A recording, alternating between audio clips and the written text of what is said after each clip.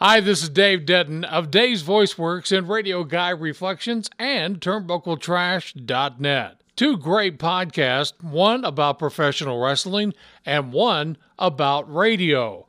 And it's all on Anchor. Now, if you haven't heard about Anchor, here's a great way to make a podcast.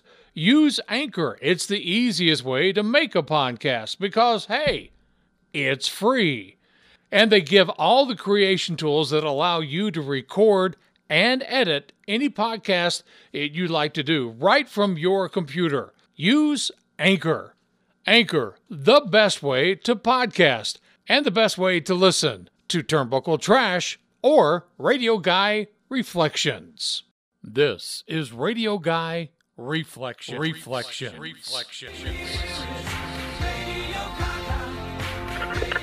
I'm living on the air in Cincinnati. So just sit right down, relax, open your ears real wide and say, give it to me straight, doctor, I can take it.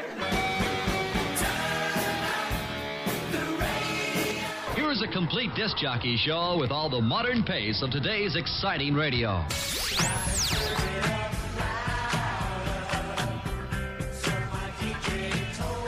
So, you guys hear anything good on the radio lately?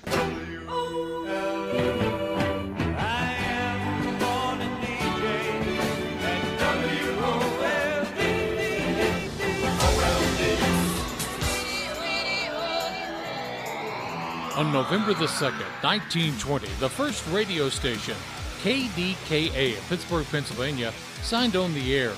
Over the years, radio has changed from radio dramas and live performances to the age of the disc jockey. From the man many believe popularized the term rock and roll, Alan Freed, and legendary radio personalities like Wolfman Jack, Dick Clark, Charlie Tuna, Don Imus, and the men who made talk radio what it is today, Rush Limbaugh, Howard Stern, Sean Hannity, and Glenn Beck. Hi, I'm Dave Denton. I'm a radio guy, and even went by that name on the air in Missouri. I'm a radio veteran who started spinning records in 1974 and have seen the industry change from 45s to LPs, carded music, CDs, and now music on hard drives. In this podcast, we'll take a look back not only at my career, but other men and women who have worked in radio entertaining you. This is Radioguy Reflections.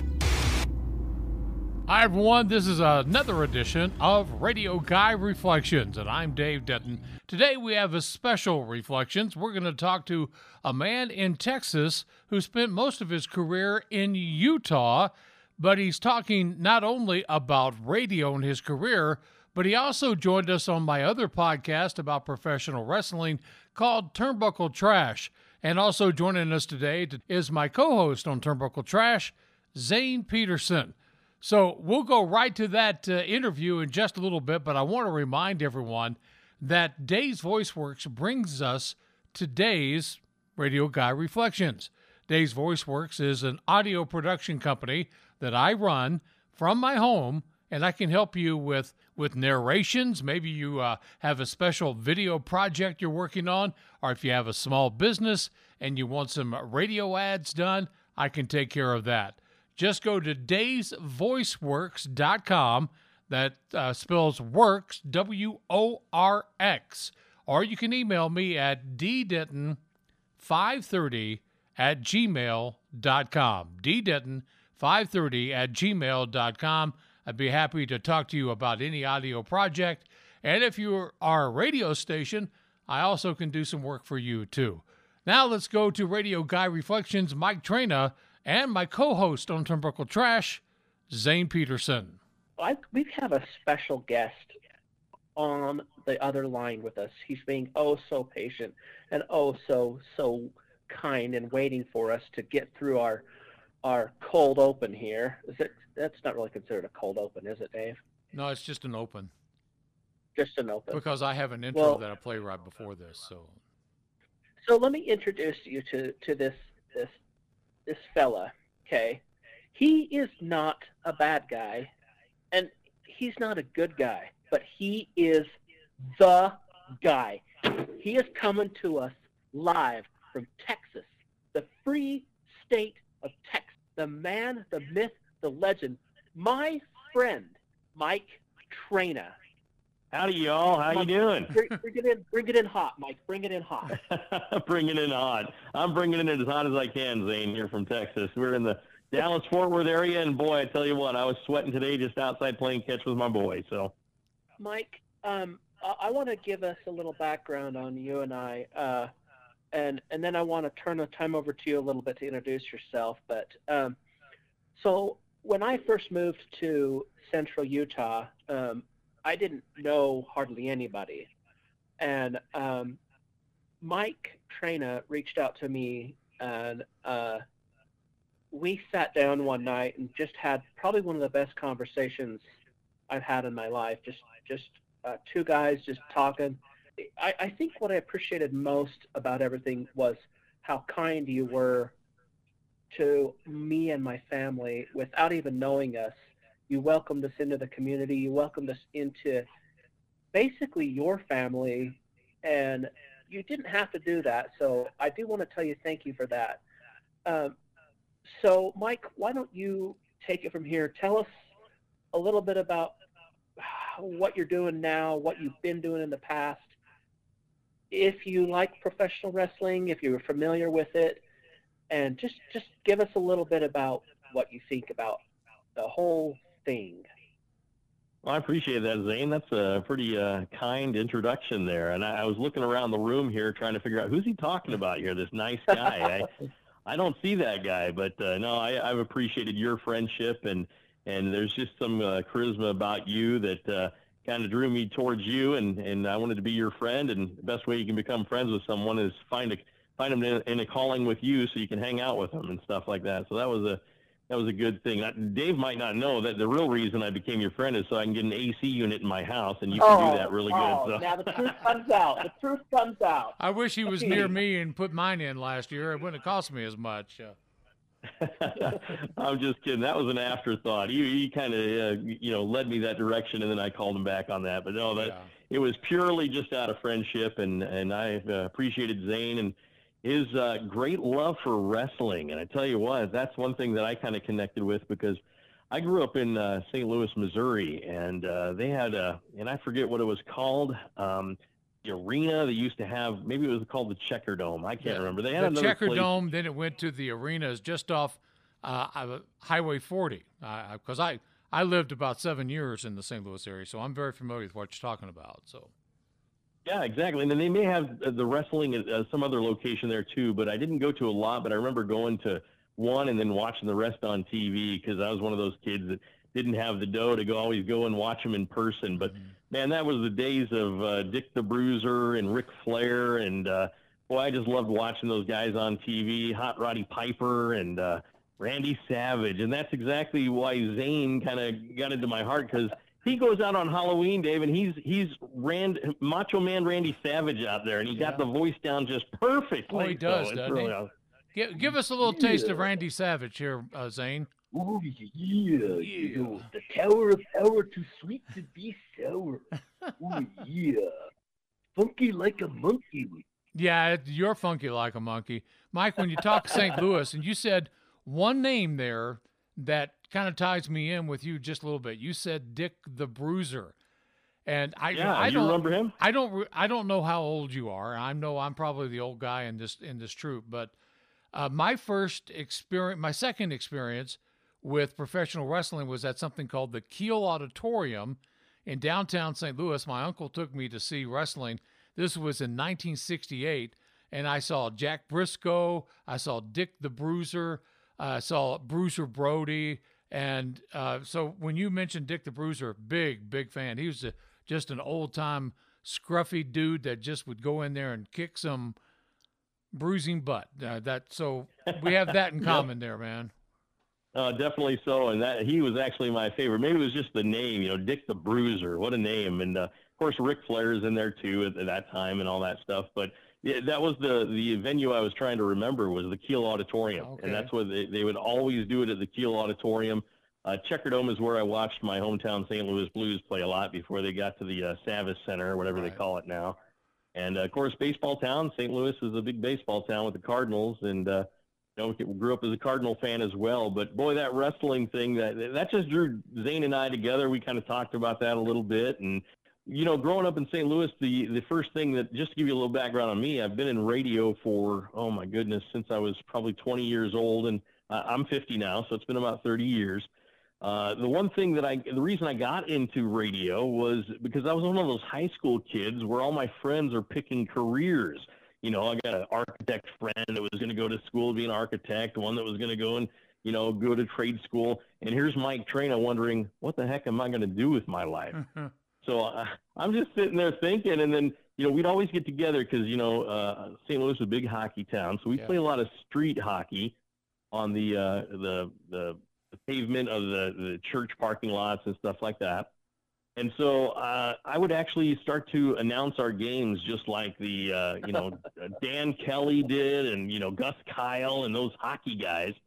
So I just started announcing. So when it came to my friends were making decisions about their careers, they say, well, why don't you just be a radio guy? And I'm like, oh, maybe I can be a radio guy.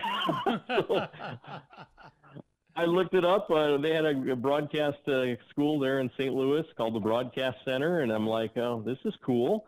So I went there, and my idol in hockey's son was giving a seminar there. His name was John Kelly. Dan Kelly, the hockey announcer's son, and he got into calling play-by-play of hockey too. And he just got me hooked. He talked about being a sports play-by-play guy. So I went to the school for 2 years and then got my first job out in Montana. So I went out to Montana, did some high school play-by-play out there, worked for a radio station, and then eventually got hired down into Utah in Sanpete County area where Zane was. Well, he wasn't there yet. I was there first. Oh, yeah. Then You were there I got there. a long time before me. Yeah. Oh, thanks, buddy. So anyway, I got a job there at the radio stations. We covered about 10 high schools in the Snow College, and I just stayed there and was loving it, calling play-by-play of football, basketball, and other stuff like that, did a little wrestling. And so that's where I basically lived my life for about 20 years, was right there and doing that kind of stuff. So, Mike, a lot of people locally, they know you as the voice of the Badgers. How did you become, and the Badgers, in case anybody's wondering, there's a local junior college here in Sanpete County. They're one of the best junior colleges in the entire nation, Snow College. I mean, they've got a lot of recognition across the whole country. How did you get involved with the Badgers? And tell us a little bit about that college, the collegiate level, and just some of your experiences with that a little bit. Oh, sure. I got on to doing Snow College. Well, the voice of the Badgers before I became the voice of the Badgers is the current voice of the Badgers now, since I have stopped doing it, Gary Chittister, and he's been teaching at the college for umpteen years. I think he's probably one of the most senior professors there at the college now. But he was the voice of the Badgers for years. I was doing high school radio station, so I'd always listen to him and never thought he would give it up. And then all of a sudden he did, and then I was like, well, maybe I could throw my hat in the ring. So I started doing the Snow football broadcast and men's basketball broadcast. I think that was a 2004 or 2005 I started doing that, and just announced the football team. And you're right, the talent that comes into Snow, because Snow is one of the few junior colleges that are left where those kids who may not have the total grades to get into a Division I college, or need some brushing up of their skills and need some playing time at a JC before they can make it to Division I, that's where these type of guys go. And when one of the saddest days of my life is when I heard that the Church of Jesus Christ of Latter-day Saints was shutting down the sports programs at Ricks College in Idaho. And that was heartbreaking for a lot of people. But a lot of those kids that were playing JC football up there decided to come to Snow. So Snow became the big cog in the JC world of college football. And then when Dixie State went to a four-year institution, they also lost the JC kids that wanted to go there. So Snow just became one of these juggernauts in college football. And I think they played in one national championship in '85. They won that. But when this all happened, I think they've been in a total of 3 possibly 4 national championship games. They haven't won it yet again. They just played in the last one this past year and lost to a Kansas team in the last quarter. I think it was a very close game anyway. So that's what I've been doing for about 20 years, just traveling across to Arizona and Colorado and back to Kansas, calling snow games. And it's been a lot of fun. It's a lot of fun calling that kind of that level of play, because it's the collegiate level where you got the best of the best almost of the high schools playing. So it's kind of fun.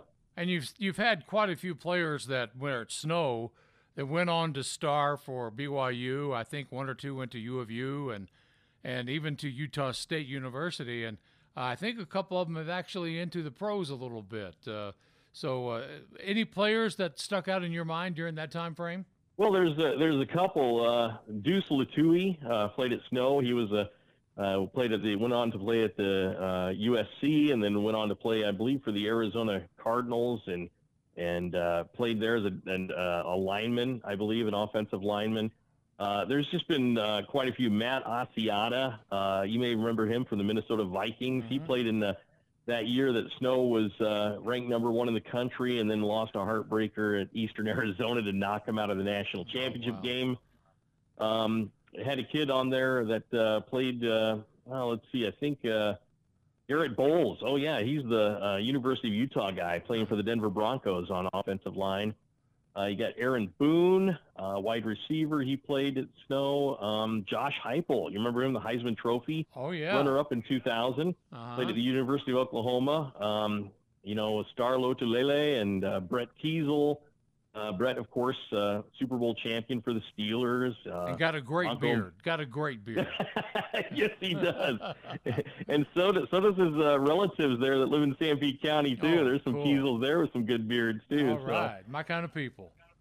Yeah, so there's a few players. Like every JC's got someone that's made it the big way. Of course, another one was Capri Bibbs. I don't know if you remember him from Colorado State University. He's kind of a rocket kind of running back anyway, so I can't remember who he plays for now. But yeah, there's a lot of kids that you'd watch for, and then after you call him as a Snow announcer, you see him in the NFL, and you're like, oh, there's that boy. There's my boy, you know. I called him when he was a JC ball. He doesn't remember me, but anyway. That's awesome. So, yeah, a lot of fun. So let me ask you a little bit more about your early background, because we share a little bit about Missouri. Where were you at in St. Louis? Maybe the high school, so I can place where you were, and what time frame you were there? Well, I'm a graduate from the '80s. Graduated in '89. Little high school there. I didn't go to one of those big high schools, but it was a small school called Afton High School. It's kind of in the it's just outside the city limits of St. Louis, so it's really close. I mean, my grandmother lived in the city, and I was just outside the city limits, so that's basically where I was. Went to a small high school, and gave me the opportunity to play a little football, play a little baseball, and do a little theater and stuff like that. I'm not very good at theater. I found that out, but at least I tried it. That's right. So I'm sure Zane probably did a little theater back in his day, the way he can kind of act there. All I did was make a fool of myself. And you did it very well. Yeah. It caused controversy. Controversy follows me everywhere I go. So, Mike, I'm going to throw out a couple of schools for you, okay? Because I was actually back in Montgomery City, Missouri, if you know where that's at, about halfway between St. Louis and Columbia. I did high school play-by-play for Montgomery County, Montgomery R2, Herman High School, Wellsville, Middletown. But one of the games I remember the best was Brighton High School, right outside of the airport in St. Louis, and it was a playoff game, and it was tied at, I think it was 0-0 at the half, and then Brighton High School decided to put in the 4x100 state record relay team as their wishbone offense, and it ended 55-0 or something like that after one. Ouch! It was a biggie, but. Yeah, then I'm going to throw out a name and just see if you knew that he was in that area in professional wrestling at Bowling Green High School. It was Kane. Glenn Jacobs went to Bowling Green High School during that time. And now he is the mayor of Knox County in Tennessee. That's Knoxville. It's amazing. Oh, wow. It's I call it the Dave Denton Book of Useless Knowledge, and I always come up with all these weird things for people. But yeah, I'm very familiar with Afton. I'm very familiar with all those schools in St. Louis. Did a lot of high school sports in that area for about 8 years. So yeah, we might even ran into each other sometime. There was even a wrestling event at the old Busch Stadium that had Hulk Hogan, Sergeant Slaughter, Andre the Giant, but it was outdoors at Busch, and I went to that. Mm-hmm. That was a fun time. St. Louis, by the way, is a great town. It is one of my favorite places to go to.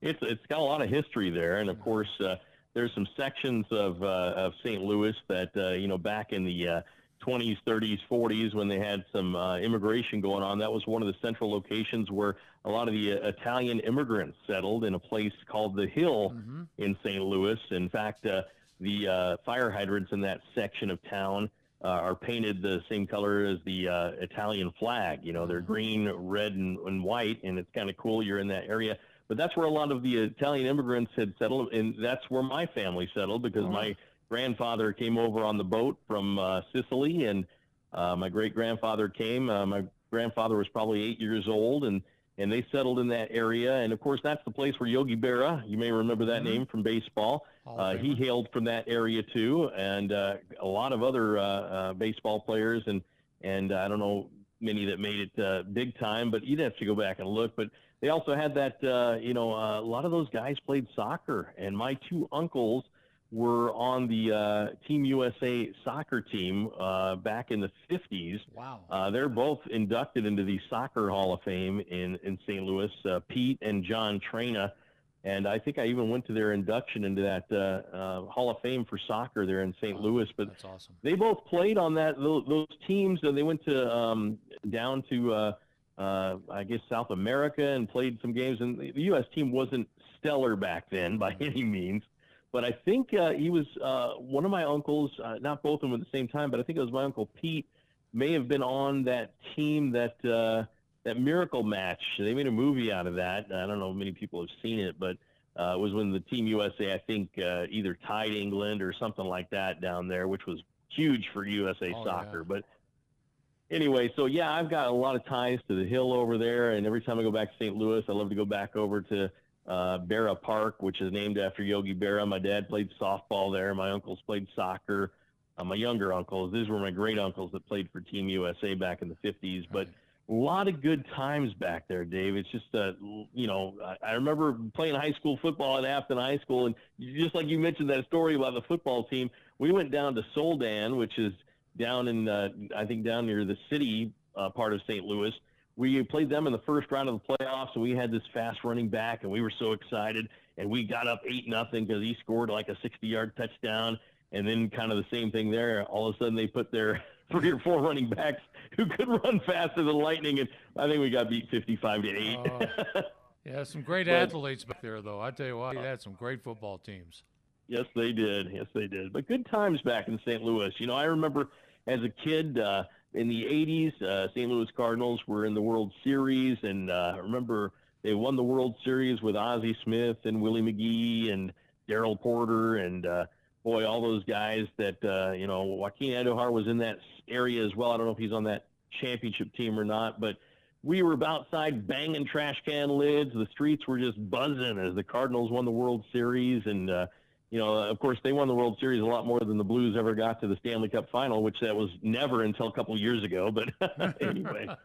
Well, I was there at the old Busch Stadium when the St. Louis football Cardinals played their last game against, I believe it was the New York Giants, before they moved to Phoenix in Arizona. So I got to go there.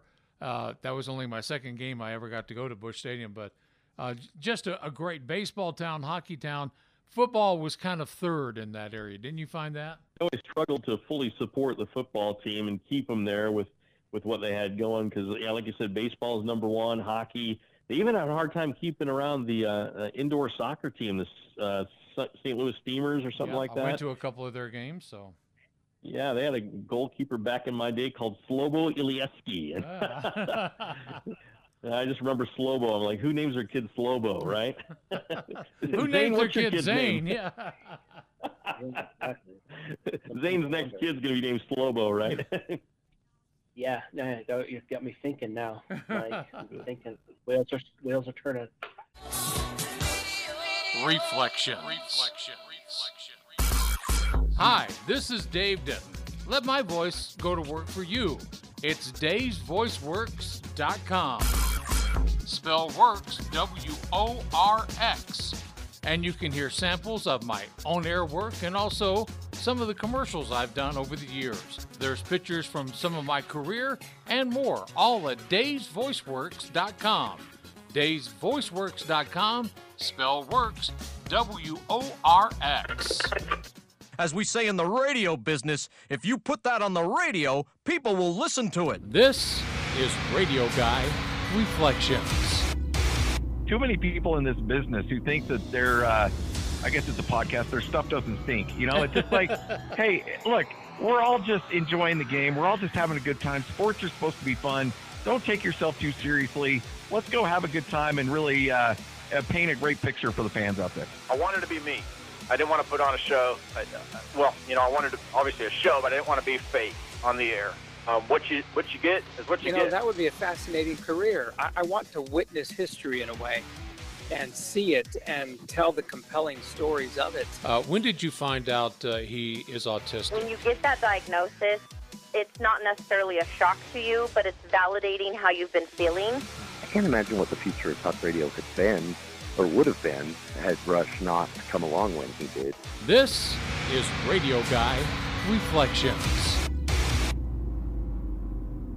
I want to talk a little bit more about wrestling. I mean, you guys are all like, oh, I'm a sports guy. I know all this stuff. And I'm like, I don't know anything about sports. All I know about is NASCAR and professional wrestling. Oh, and comic books. Don't forget the comic books. A little bit of comic books, yeah. Like my kid's got more comic book knowledge than me now. Oh, like, good for him. Like, you don't know about this person and this person? And I'm like, well, no. Well, Dad, you got to watch more Young Justice. Oh, yes. So, Mike, you kind of don't follow professional wrestling super heavy these days. Is that correct? Well, that's correct. Yeah, it was back in the 80s that I was really into them, and I mean, I wasn't one of those kids that, I mean, I wasn't wearing the wrestling shirts. I wasn't, always looking to go to these. You're probably the biggest wrestling fan that I know, and I don't know, Dave, maybe Dave is too, but you were just like over the top, and I was like, man, this dude is cool. I kind of like him. So, but yeah, I wasn't really all into it. I mean, it was something to go do and something to be a part of. And yeah, when I was a kid, I'm eating my Cheerios, and I got the flipping, WWF, when you can call it that back then, watching that on TV, and you'd always see these Saturday matches and the tag teams, and they're just great entertainers. That's what I loved about wrestling, is the guys know how to entertain. I mean, Rick Rude, Ric Flair, Randy Savage, they all were able to, the way they talked, it was just fun. They were cocky, and you just laughed. It was awesome. Well, that actually really, really leads me into this next little bit. This is perfect. And I'm trying something new, Mike. We're getting tech savvy here on Turnbuckle Trash. And so I'm going to play a clip. If you can't hear it, let me know, and I'll figure out another way. So this clip's going to play right now. Yeah, and I just think it's like, I want, like, wrestling can be you versus me. It can be, but I think it can be so much more. I like making connections, and I like making subtleties, because I think for me, the more I'm in it, the details become more and more important. And not just the details in our facial, the details in our movement, the details in our footwork, but also the details in promo work, or in like stuff that you wear, or like little hints that you drop here and there, now tying in social media, because it's a different world, right? Mm-hmm. So for me, that's where the fun comes from, because it allows me to create. It allows me to keep my head focused on something, because I need an outlet. I can't sit still. Like, if you ask my wife, when I'm walking through the house, she'll hear me like screaming and making moves and all that stuff. She's like, "You're okay?" And I'm just like rehearsing promos, or coming up with ideas for like character things, or like I've written stuff, like frantically written stuff. When the muse hits you, you gotta take advantage of it, right? Yeah. Exactly. And it hits a lot. And I think I've noted more stuff down than I've ever like translated towards an audience, but at least I've got a good like manifest, to work from. But that's where wrestling for me becomes fun, when I can drop these little details and where I can really sit and digest it and go, we can do this, we can do that. So that was Aleister Black talking to Chris Jericho on his podcast, and I wanted to get your thoughts on that. He really talks about what wrestling means to him, and he really talks about it from an entertainment point of view. What do you think about that from the entertainment point of view? I mean, because everybody's always like, oh, wrestling's fake, how can you like that crap? But everything is entertainment. I mean, sports, you've been involved in sports a lot in your life, and it's entertainment for everybody. And football, they're athletic, and baseball, they're athletic, and here you've got a little bit of a different type of athlete, to where maybe the matches or the moves or a few things are predetermined. But I don't know. Tell me what you think about that just for a minute. Well, I've always loved being entertained. I think everyone loves to be entertained. When you go to a football game and you have a prolific announcer that calls the game, you like to listen to them because they're entertaining. I mean, anyone can tell you what's going on in the game, and it can be boring, and you're like, oh, this guy's a dud. But it's about entertainment. I've felt that way with wrestling all the time. I mean, you watch wrestling and you're like, okay, that size actually hits another dude where he hit him. That's going to split up. That's going to be stitches right on the spot. You're going to see blood pouring out. I mean, you knew that some of that was not what it was. That wasn't what it was about. It was about, and I don't think the fans really wanted their heroes or their wrestling guys to be actually hurt where they couldn't perform the next week or the next night or whatever they did. They love the entertainment value. It just looks great. If the more that they can sell it, that what they're doing, because that stuff is hard to do. I don't know if you were like me as a kid, where we'd get our friends together and we try to mimic the wrestling guys, and we're like, oh man, that move is so hard. How did he do that? It never looked real when we did it, and we're like, dude, these guys are really talented to get that much muscle to do what they're doing from the height they're doing it and being able to swing each other around. I mean, a lot of those moves that they do in the ring, and I don't, I'm showing you that I don't know a lot about wrestling because I don't know the names of all those moves, but the way they're get on the top of the turnbuckle and fly through the air and knock into each other and make it look sellable. I mean, there's guys that can do that, and you're like, oh, that's totally fake. That was us. That was the kids. We're jumping off the roof of my house and playing with each other, and it's like, this ain't working. I just sprained my ankle, dude. So from that standpoint, you just love that, and I think that what led up to it most, Zane, you're asking that question, is the way these guys talked, the way they acted, the way they sold it, the cockiness. They'd be the good guys and the bad guys, and the guys who were sneaky, and the guys who cheated, and which I loved about wrestling because there's really no rules. The referees never really clamp down on anything. They hit people with chairs, and you're like, oh, he should have a concussion. He should be knocked out. No, he turns around and then goes after him. It's awesome. So I love the entertainment value, the way the guys talk. And the guys you remember, at least for me, are the guys that, like Randy Savage or, what was I can't even remember the guy who wore the Joker blazer that always was the manager or something like that. What was his name? Does that come out? Guy with the beard, black mustache, sunglasses, and he was like the promoter. Oh, yeah. Who was that? Jimmy Hart. Yeah. Mouth of South. Those guys, they sold it, man. It was so fun. And then, Hulk Hogan and, Roddy Piper was my fun because he would always get so mad and red in the face. And I love that guy, So it's just stuff like that. It's entertainment. And those guys were the best at it. I don't know anybody else who can act like those guys. That's why some of these guys go into, The Rock and John Cena, they go into acting because they know how to do it, man. You talked about Zane. Sometimes I think you and we have so many people say, oh, that stuff is fake, and why do you watch it? We don't realize there's so many closet fans out there. Why else are the two top movies out right now? One of them stars John Cena in the Suicide Squad, and the other is Dwayne "The Rock" Johnson, who is in the Jungle Cruise, I think it is, by Disney. Two of the top movies out right now. Some of the top TV shows on cable are all wrestling shows. Wednesday night, All Elite. One of the top TV shows on cable all night long. You get people going to independent events. They might not be selling 5 and 6,000 seats, but consistently 200 to 300 seats in some of the smaller venues. And then when they get to like San Antonio tonight, that place will have 18 to 19,000 people rocking the house to watch their heroes in the ring in professional wrestling. And I think it's a great lesson to learn for us, Zane and I, that there are people out there that say they're not fans, but secretly they are, aren't they, Zane? Interesting. I never thought of that, Dave, where you said the top two movies in America right now are star professional wrestlers. And then you add Dave Bautista in there with all the movies he's done recently, and there's a third name, just huge names, all professional wrestlers.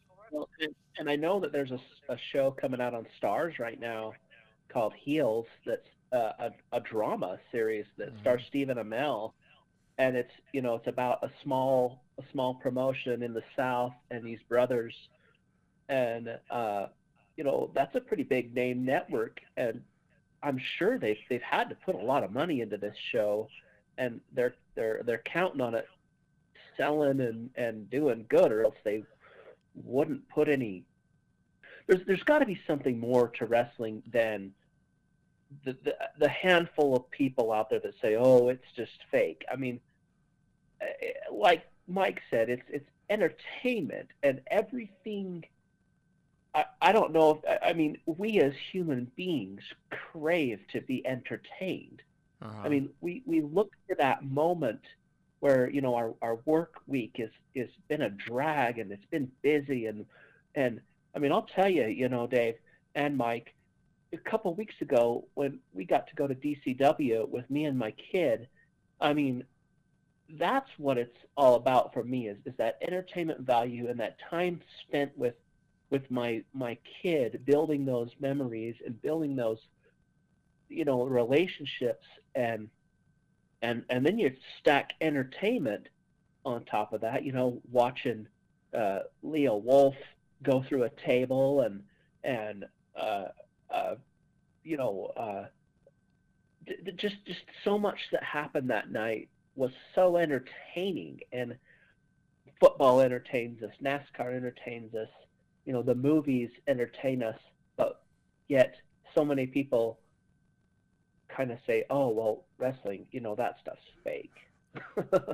Well, Zane, you and I have talked about this, and I will say, if I ever watch another episode of Survivor, just cut my eyes out. I watched it twice, and I'd never get those 2 hours back.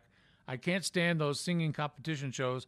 The Masked Singer, no, not this kid. But it's just different forms of entertainment. And Mike, you mentioned a name a couple of times, and I'm just going to give you, once again, from the Dave Denton Book of Useless Knowledge, you've mentioned a guy who was also an actor at times. He was in the Spider-Man movie, Randy Macho Man Savage, where he played Bonesaw. Bonesaw McGraw. Yeah. So Mike, I want to give you a little Randy Savage trivia here, because his real name is Randy Poffo. And Randy Poffo made it to AA Louisville Cardinals, so he was in the Cardinal organization, and before he decided to go into professional wrestling with his father and brother. Wow, that's useless. I'm going to use. I don't know where I'm going to use that, but that's cool to know. We've had the opportunity to actually talk and interviews quite a few of the professional wrestlers, and that's been such a joy because, above all, we're not experts. We call ourselves fans, and how much fun it's been to be able to do this podcast with my buddy Zane for what we're going on 7 years, aren't we, man? Yeah, can you believe that? That's amazing, guys. Yeah, you're in Texas. You said the Dallas-Fort Worth area, and I'm just going to make sure that that was a hotbed for professional wrestling in the mid-'70s up to about the mid-'80s with the Von Erichs, and they had the Freebirds go through there, Eric Embry, and they used to wrestle at a place called the Sportatorium right in Dallas, Texas, and they said it was one of the biggest rat holes in the world. But now you know you're in one of the hotbeds of professional wrestling too. I never knew that. That's kind of cool. You don't see the remnant of that around here too much. You know, you see a lot of football stadiums that they put millions of dollars in, and it makes the Utah football stadiums look like junior highs or preschools. I tell you, man. But that's cool to know. That is cool. I know we're kind of close to Nacho Libre area too, and you know. We had a lady that's very famous in wrestling, and her family is in the lucha wrestling business, and that is Vicky Guerrero, Eddie Guerrero's, the late Eddie Guerrero's wife, who is now appearing on All Elite Wrestling and helping them coach them, especially with their promos. But yeah, Mike, professional wrestling in Dallas-Fort Worth was huge, and there's still some Von Erichs out there. The two sons of, I think it's Kevin Von Erich, wrestle in Major League Wrestling, and one of the other brothers' daughters, Lacey Von Erich, has been in and out of wrestling for a long time, and they're very talented. I've watched them, all of them together, and I think that sometimes when they bring, if you hearing them coming with Major League Wrestling to Dallas, you got to be there, man. You got to be there. Yeah, Von Erichs, that's right. I hadn't remembered that name until you just brought it up, you know, and I had to Google it real quick to look, and I, you know, all these wrestlers with trophies, and I'm like, oh my goodness, yeah, I remember those guys. Yeah, that was kind of cool. So I think was it Kerry that who made it the biggest in the wrestling? Well, was there one? He wrestled with a prosthetic foot because he actually lost his foot in a motorcycle accident. So all that time he was in WWE making those spectacular moves, he was doing it on a prosthetic foot, and that's just amazing. Wow. And these guys are talented. You know, you were talking about the talent of the WWE and the guys that can make it, and Zane was saying that, you know, some of those guys who can't make it at the professional sports level can come and have maybe a career in wrestling. But you know what? There's a lot of guys who can wrestle. I mean, the wrestling, you know, that they do in the NCAA. I mean, those guys can wrestle. But you take one of those guys, they might not have the personality that they can actually be a WWE wrestler, because these guys have to be charismatic. They have to be quick of wit. They have to be athletic, and most of all, they have to entertain. And I think that's why we have these heroes that we do, whether it's The Rock or John Cena, or, you know, whoever goes in there that way. You know, I don't know how Ronda Rousey's done as being an entertainer, the way she talks, but I mean, these guys are really talented guys, and they gotta think quick with their minds and be fun and entertaining. And there's a lot of guys who have a lot of God-given talent that really can't do that when it comes to that. So I really respect wrestling. I love them for that, and that's why I get excited about it when I watch it. And I've never watched you know, SmackDown or anything like that where I've said, man, that was a waste of time. But you know what? I went to a BYU Utah State football game about 6-7 years ago, and they played a 6-0 football game, and I left that game saying, that was a boring game. There was no scoring. That happens a lot with Utah State sports. Oh, I shouldn't say that. So they've got their former quarterback playing for the Green Bay Packers right now, and Jordan Love. So anyway, when you're talking Dallas and Fort Worth, tell us what you're doing now in the Dallas-Fort Worth area. Well, I told you earlier that I was the voice of the Badgers at Snow College for 15, close to 20 years, something like that. And my wife and I have a sister-in-law who lives here in Dallas-Fort Worth area, and she has two special needs kids that she has. And we wanted to, she needed some help, and we kind of talked about it and tried to do some things where I could maybe work remotely for the stations that I work for. And we made it work. We were able to get talk to my employer there, and he was willing to let me work from the Dallas-Fort Worth area while my wife was here helping her with her two special needs kids. And they've even started a podcast on their own to help moms who are kind of overwhelmed with the pressures of raising a special needs child. And so they're doing that here. And so we moved here to be here to help them. So I had to give up the thing that I love, which is calling games on the radio for Snow College and the local high schools. So we've been out here for about a year and a half doing that. I'm still working remotely. I'm actually talking on the microphone that I use every day to work for my job back there when I record radio ads or do a DJ show for one of the stations back there in San Pete, which I hope Zane's still listening to me on the radio back there. Absolutely, absolutely. Cool. So that's basically what we're doing. We're having a great time getting to know the wonderful people here in Texas, and there's a lot of good people, a lot of good entertainment down here, and of course, right now we're kind of feeling fortunate because we've got one of the governors down here that's allowing us to kind of stay open with this COVID thing going all the way around the country. So it's been nice. Yeah. Now, let me ask you about that podcast, and I'm going to tie this into another podcast I do. You said that they're doing a podcast for parents that have special need kids and doing that. What is the name of that podcast? They call it the Clarity Call. Okay. The Clarity Call podcast, and you can find it where you normally find podcasts at, and they just kind of get together and talk about different ways to help mothers kind of cope with that or families, and it's really kind of a good positive thing to help them get through that, because if you've ever known anyone that has a special needs child that they have to monitor 24/7, and sometimes it's life-saving things that you have to know, it is so you don't live a normal life. It's not like you can go on vacation and go somewhere. It's really kind of emotionally a struggle. So they just came up with this podcast to try to help moms like that and give them some hope out there. Well, the reason I said that was because on Radioguy Reflections, I talked to a morning team in New Mexico, and they're a husband and wife morning team, and they have a child who is extremely autistic. And we talked about the struggles of doing that. So I would like to kind of get those two together, and maybe they could do something special, and she could help them out and they can help her out. And I'll pass that information along to you because, not having a special needs child myself, I have been around a lot of special needs children, and they're special people because they can bring such a joy to your life, even though it is difficult. So tell your relatives that my hat's off to them, and we'll give them some plugs on our podcast too. Thank you. Yeah, and I think that's awesome. And then you can give me a plug with your boss down in San Pete, if he needs another announcer, because I'm basically retired. And Zane can tell you that I'm pretty good, right, Zane? Only the best. But you said he was the man. So if Mike's the man and I'm the best, I guess. What are you doing between the three of you? I think between the three of us, I'm sure we ought to be able to come up with something cool name or some triple threat tag team, or we have that. We have the best. We have the greatest. We have, or what were you? I don't know. You guys are confusing me now.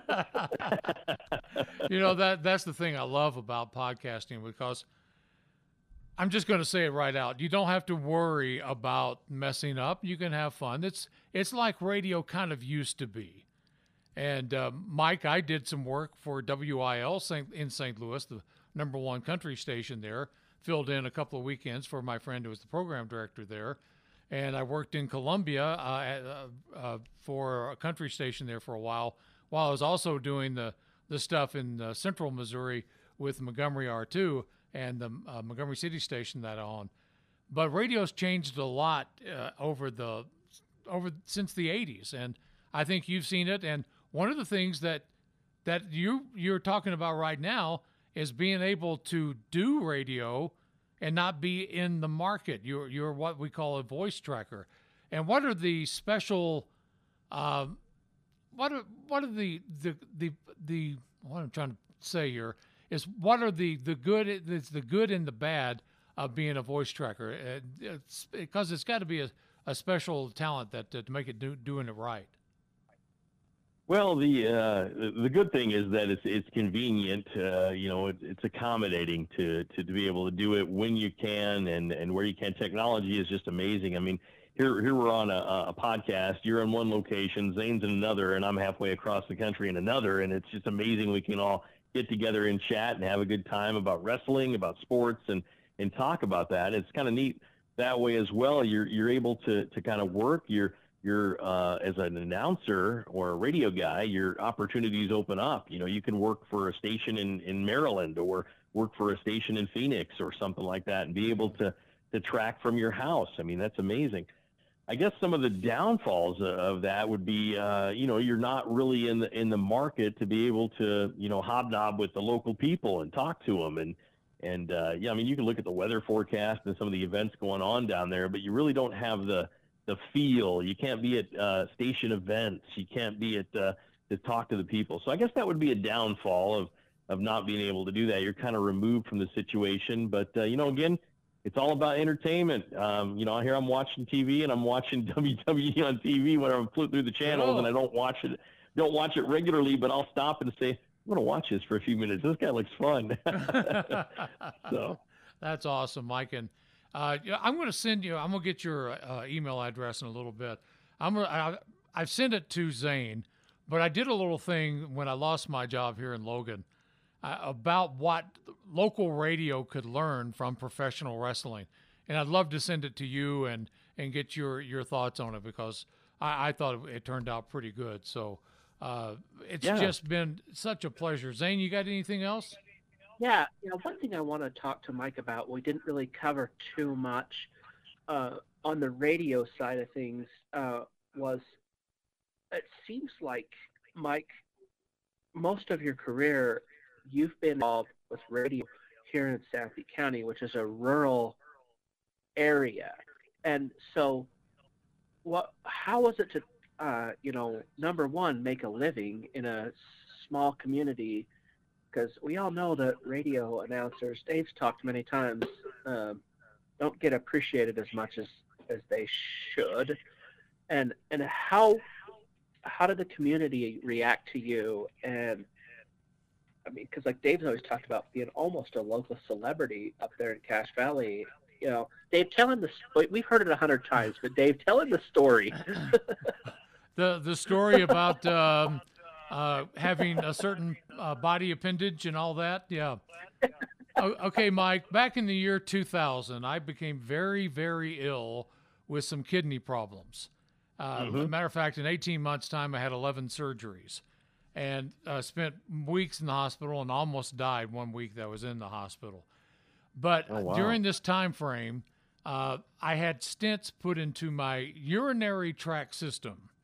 And it goes from the kidney to coming out, right? Yeah. And it's trying to get you an open pipe, you know, right through from the kidney out.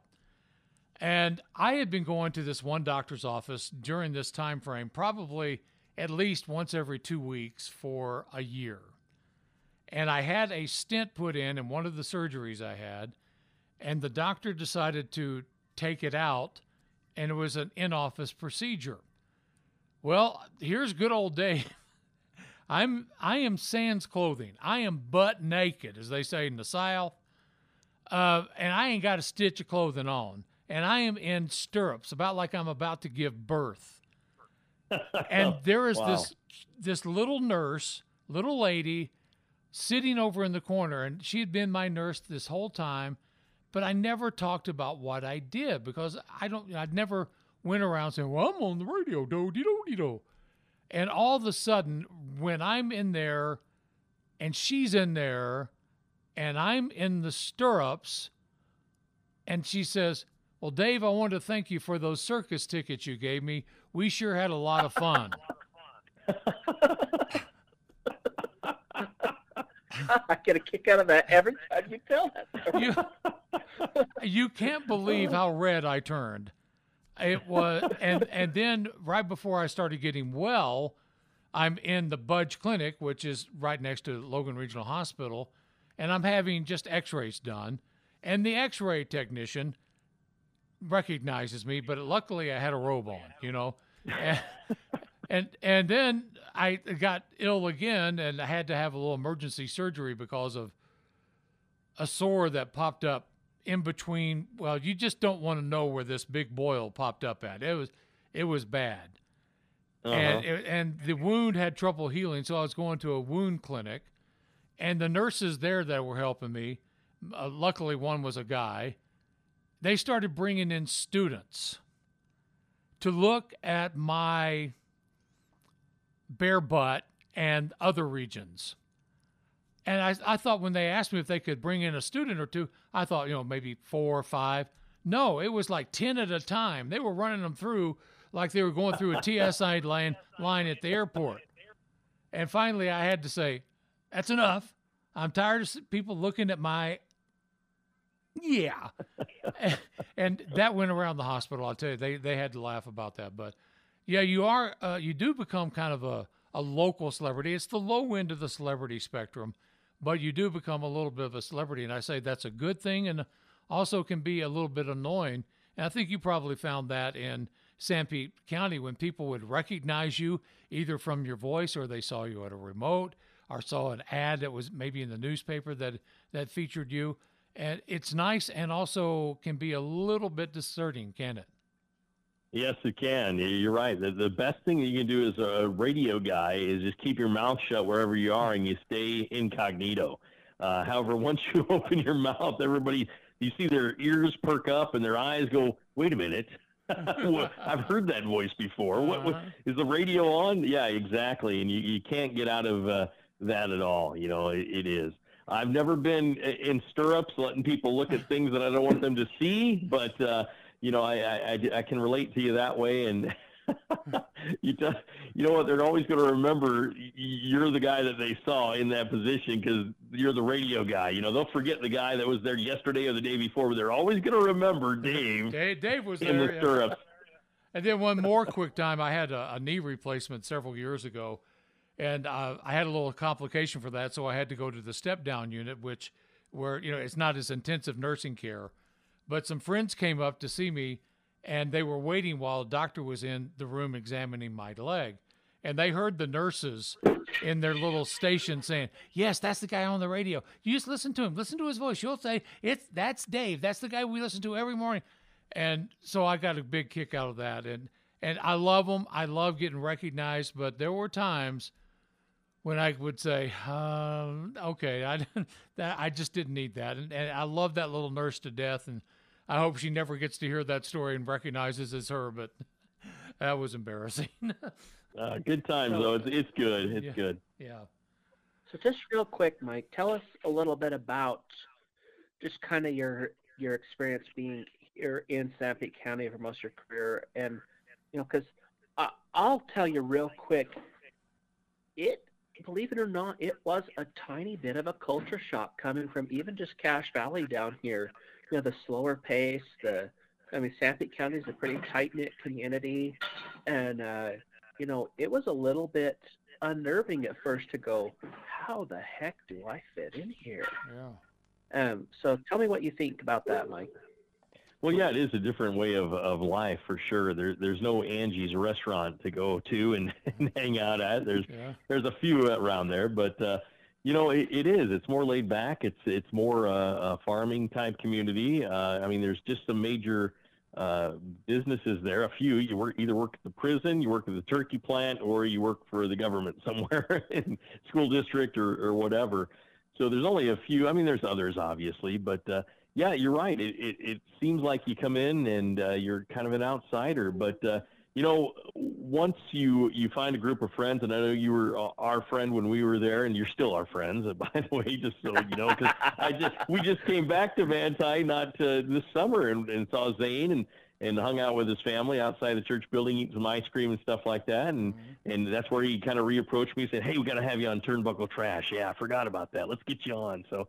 You know, I'm glad I'm on now talking to you guys, but yeah, it is. You come to a small town, and I grew up in a big city. I grew up in St. Louis. So here I come to a town of 3,000 people when I'm in a city of, I don't know how many million, but you know, it's really a lot different. And, but yeah, you get that feeling that, you know, people there are caring. There's a lot of good caring people up in Cache Valley. My parents live up in Cache Valley and River Heights, and you know, there's just good people all over, and I hope Zane's felt that. I felt that after a while being there, and it's just a good hometown. I was just gonna say it is a fun place, and you know, and Dave, I'm sure you see all my pictures of, you know, the fishing and the hunting and the local things, and I mean, yeah, it's a neat place.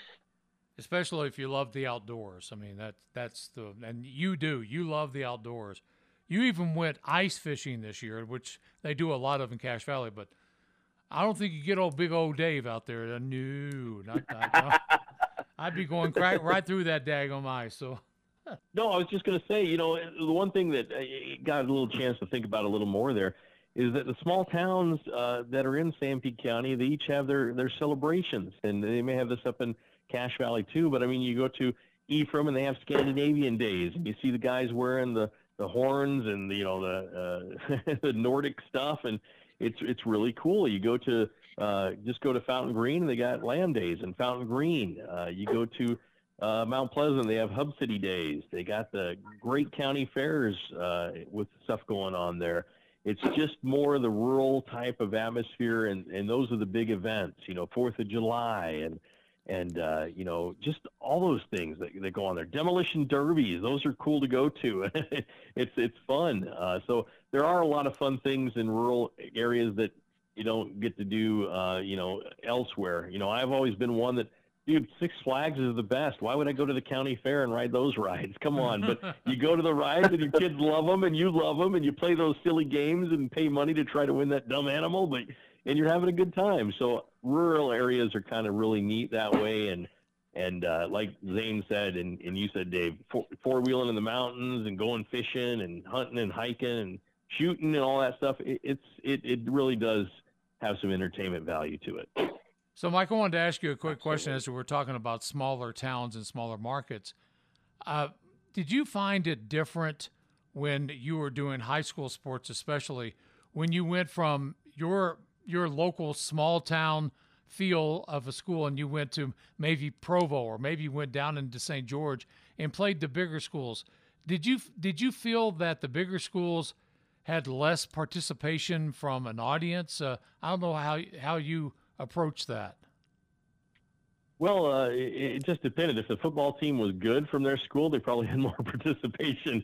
But you're right. It seems the smaller schools have more of a devout, clientele, for lack of a better word, fans, because they come out whether the team's winning or losing, and that's their pride. I mean, the basketball teams at these small schools are like the Utah Jazz for Salt Lake, and I know the Utah Jazz has broad appeal to our little towns too, but these are the games that everyone went to. I mean, the people who don't have any kids going to school anymore would come to the games and watch because that was their team. So yeah, that was a big thing there. And when you go up to I went to Mountain Crest High School and stuff like that, and you call the school and they say, what do you want to do? We want to broadcast the game. Broadcast, you mean on the radio? Yeah. Do you have a place up there, maybe with some power and the phone line?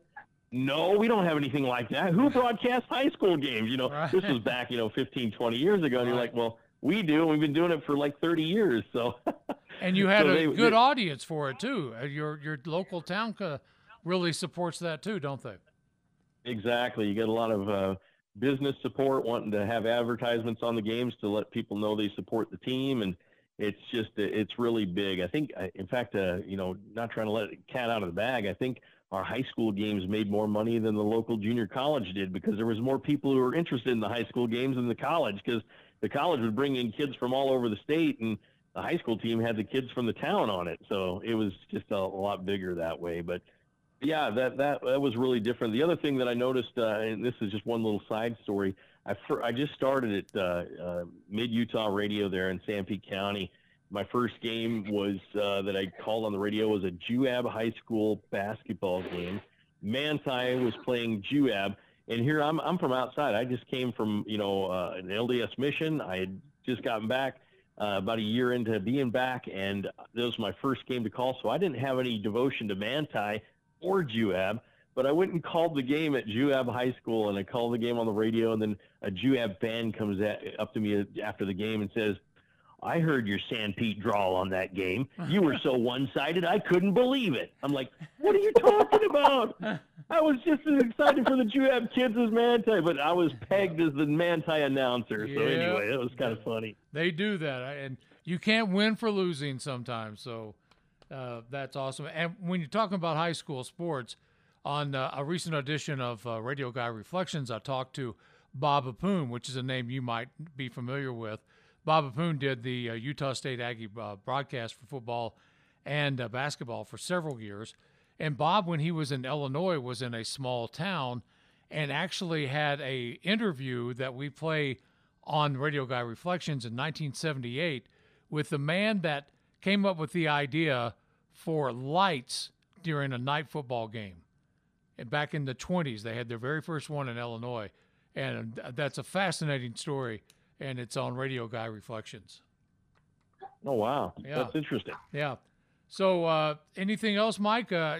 We appreciate you coming on here, but don't want to take up all your time because you're probably getting the live feed from San Antonio on Monday Night Raw, and I got to wait until 9 o'clock tonight to start watching it. I won't play the spoiler and text you what happened, okay? That's fantastic, Mike. I appreciate that. Zane? Well, hey, yeah, I got to thank Mike, too. I thank him for coming on the show. Thank you for sharing your knowledge and your stories. And most of all, thank you for your friendship, Mike. Well, thank you, Zane. And Dave, good to be on your show finally. And this has been a real treat for me. I've been dreaming of being on Turnbuckle Trash since Zane brought it up to me. And yes. And I'm just glad to finally have it in there, man. I can't, but I don't have any ammunition to shoot at Zane anymore because now he's had me on the program. So darn it. Well, Mike, it's been a pleasure, though. It has been a pleasure, and I'm going to go right back and say Zane is a very good friend, and we've been friends for several years now, and kind of hit it off. We've been friends ever since, and now I got another friend. I got a friend in Dallas, Texas. So I appreciate you being on with us, man. All right, thank you so much. You gentlemen have a good day. And that's Radioguy Reflections, a podcast about radio and the people behind the microphone. In future podcasts, we'll look at what makes us successful and sometimes a train wreck of a radio show. As we say in the radio business, if you put that on the radio, people will listen to it. We'll talk with people who started in radio and moved on to success in other fields. Radioguy Reflections. We'll be back soon with another show about radio and the men and women who produce the radio programs you've loved to listen to. Radioguy Reflections is a production of Dave's Voice Works.